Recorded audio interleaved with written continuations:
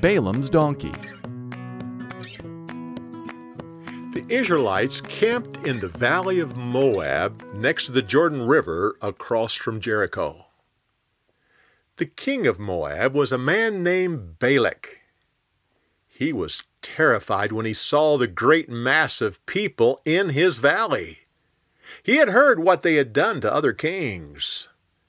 He said to the Midianites, "These people are more powerful than us.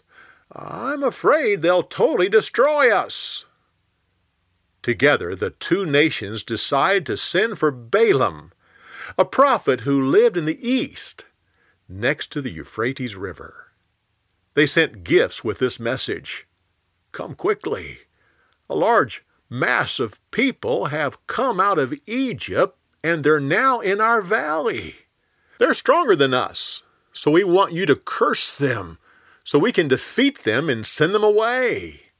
We know you're a prophet, and whoever you curse is cursed, and whoever you bless is blessed."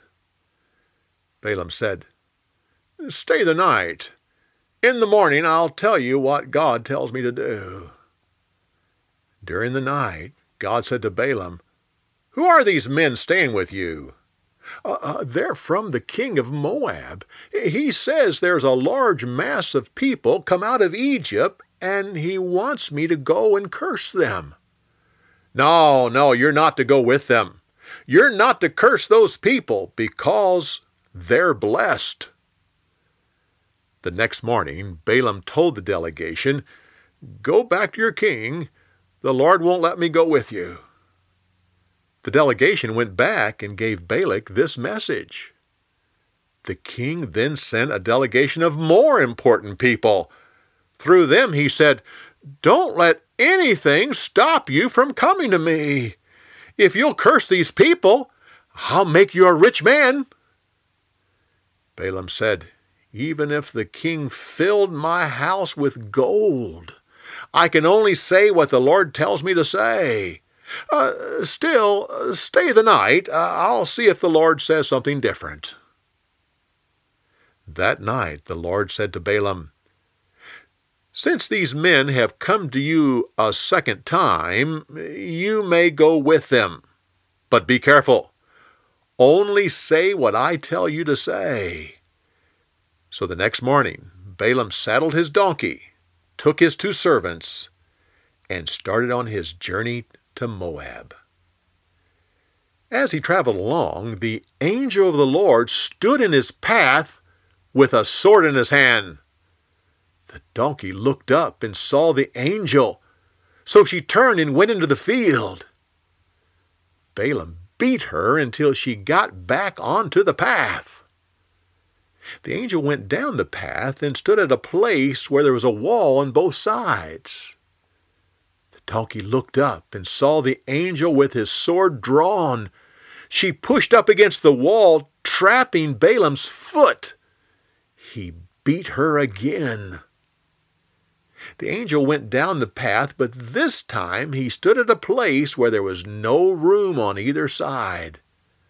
The donkey looked up and saw the angel, so she crouched down beneath Balaam. Balaam went into a rage. He took a stick and started beating his donkey. With that, God allowed the donkey to talk. She said, "Why have you beaten me 3 times?" Balaam yelled at her, "Because you've made me look like a fool. If this were a sword instead of a stick, I'd kill you right here on the spot." The donkey said, "Haven't I served you ever since you were born? Have I ever done this before?" Balaam said, No, you never have."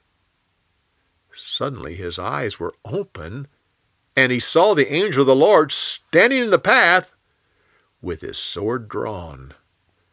Balaam bowed down before him. The angel said, "You have beaten your donkey 3 times. Yet, if it hadn't been for her, I would have killed you and let her live." Lord, if you don't want me to go to Moab, I'll turn around and go home." "No, you may go, but be careful. Only say the words I give you to say." And with that, Balaam went to Moab.